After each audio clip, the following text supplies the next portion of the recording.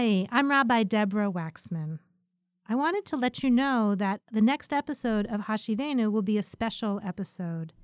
In the middle of November, more than 700 people will be gathering in Philadelphia for the Reconstructionist Convention, Rooted and Relevant, Reconstructing Judaism in 2018, and we're going to do a live broadcast of Hashivenu from the convention. I'm going to speak with Susan Levine, who is my friend and also a member of the board of Reconstructing Judaism. Susan survived a catastrophic accident in which she lost one of her legs and one of her arms. And we're going to talk about how Jewish community and Jewish practice have helped her to rebuild her life. We'll be doing a live stream of this episode on Thursday, November 16th at 4:30 p.m. East Coast time via the Reconstructing Judaism Facebook page. And we'll also record the episode and release an edited version of it as a regular podcast before the end of November. I hope you'll listen in one way or the other.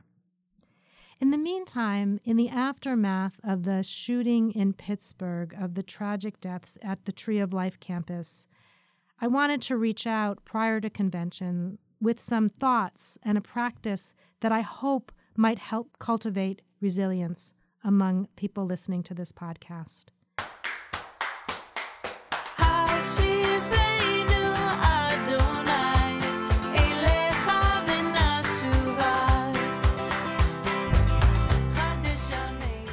I started working on Hashivenu shortly after the 2016 election.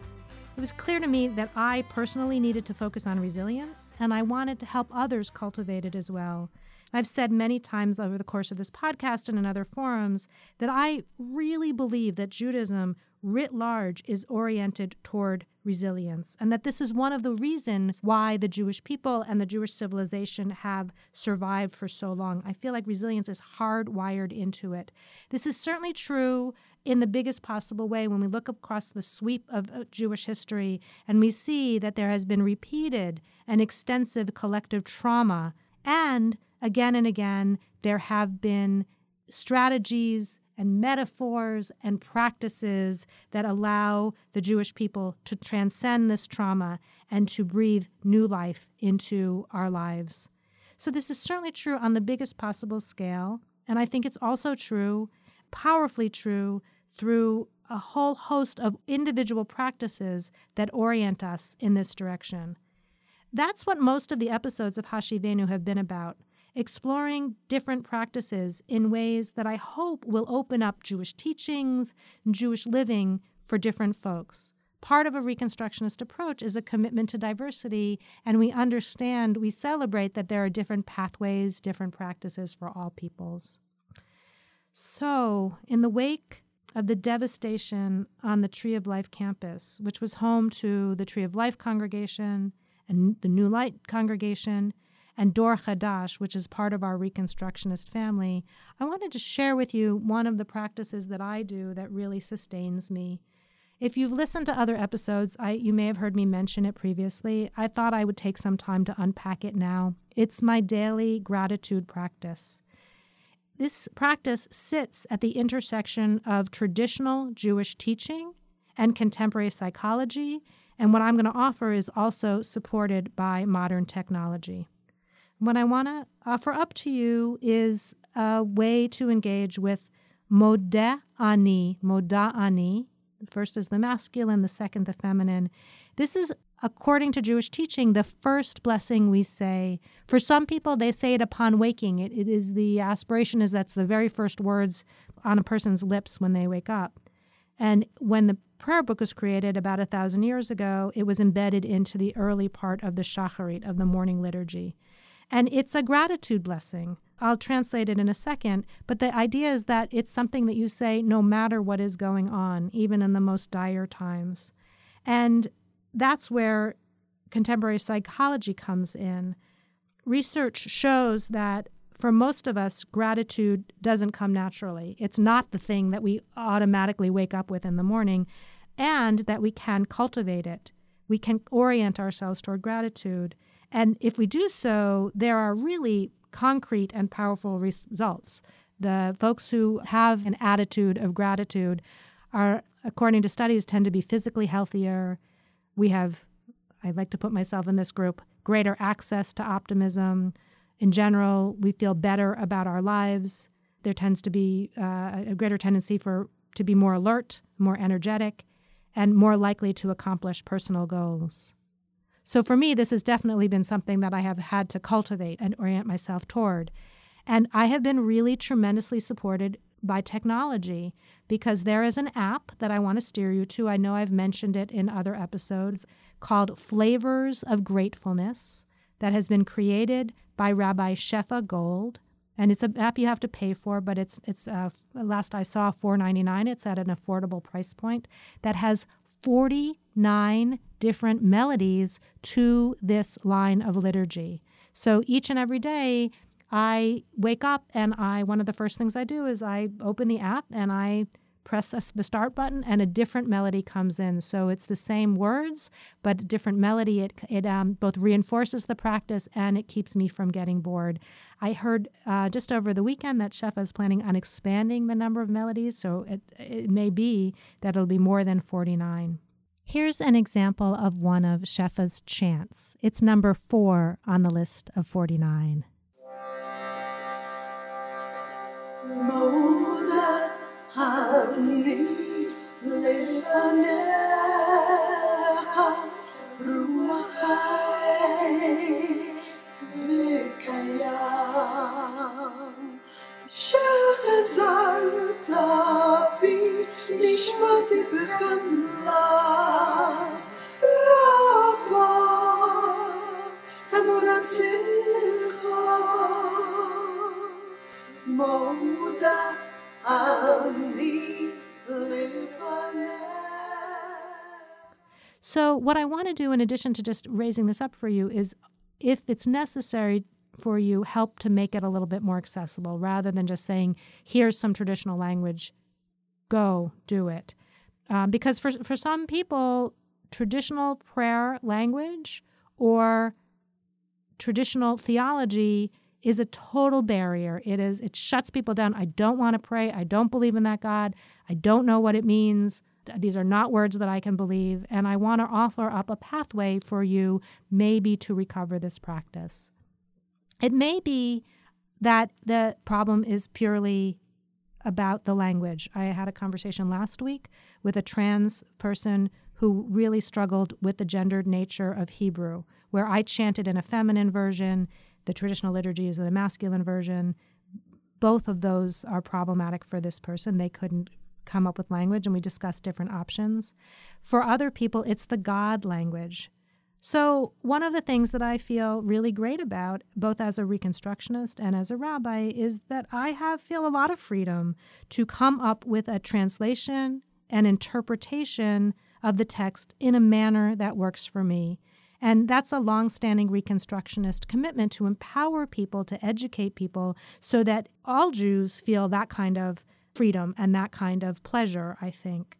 So I want to offer up a couple of pathways into the traditional language. I want to share with you the interpretive translation that I use in the hopes that it is liberating for you.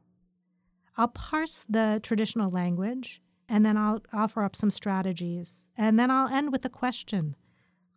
So the traditional language is Modeh ani lefanecha, which would be literally translated as, I gratefully thank you. Melech chai v'kayam, living and eternal king. Shehechazarta bi nishmati bechemla, for you have returned my soul within me with compassion. Rabba emunatecha, abundant is your faithfulness. So there are a lot of different ways that you can translate it, but that's a one literal. You can quibble with this word or that word, but that's a literal translation. Shefa Gold on the app that I mentioned makes a move that is really essential to me and that I carry through to a lot of my liturgy. She swaps out for Melech, king, Ruach, spirit.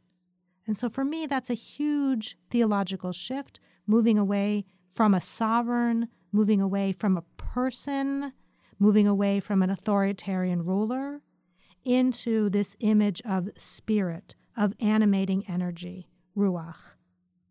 For me, I am really sustained and empowered by a Reconstructionist approach to God as the source of the universe, as the ground of being, as Mordecai Kaplan, the founding thinker of Reconstructionist Judaism, said, as the power that makes for salvation. A Reconstructionist approach is an effort to harmonize rationalism and religion. Reconstructionist Jews choose to believe even as we embrace rationalism. We choose to believe in some version of the divine and in some vision of the Jewish people because belief affirms a beneficent universe, even as we witness horrors. Belief fuels optimism, even as we struggle in the trenches. We believe our ancestors experienced the divine at Sinai and recorded what they experienced in the Torah. And we believe that recording was tempered by their human limitations and heavily shaped by their social context. We also believe that revelation is continuous, and it's our work to discern revelation and to enact the covenant between God and the Jewish people in ways that are meaningful for today's world. And we do this work always remembering our own personal and social limitations. So my wife and I started doing this practice, as I said, in a really regular way about 2 years ago. And one day she asked me what I meant when we chanted this prayer every morning. She knew what the words I was saying, she knew a translation, but she wanted to know what was the personal meaning I invested in them. And it took me about 2 days to come up with an answer for her.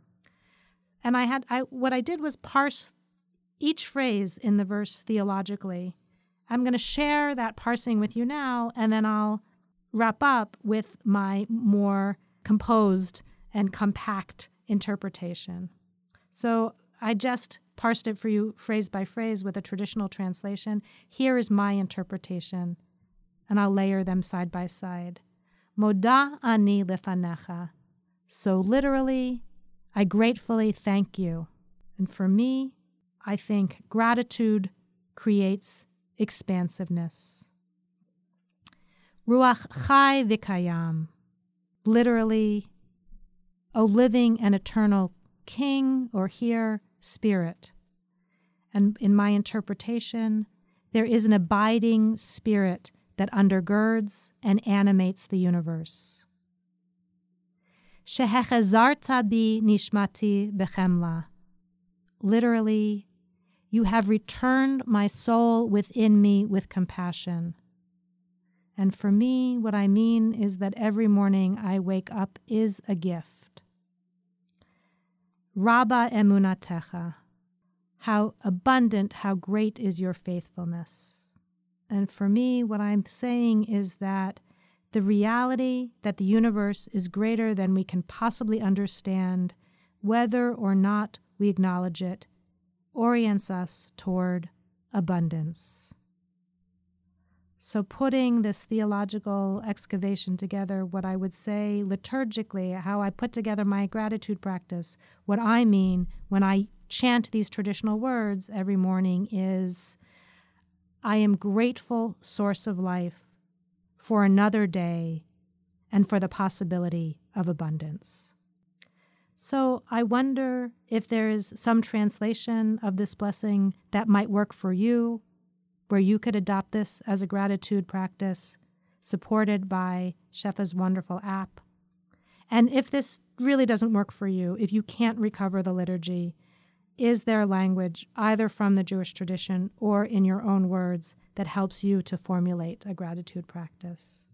Whatever the path forward, I hope that we may all find ways to cultivate resilience. May we all find ways to act in the world in the ways we need to act. May we find much support from each other. May we find meaning and connection. Thanks so much for listening.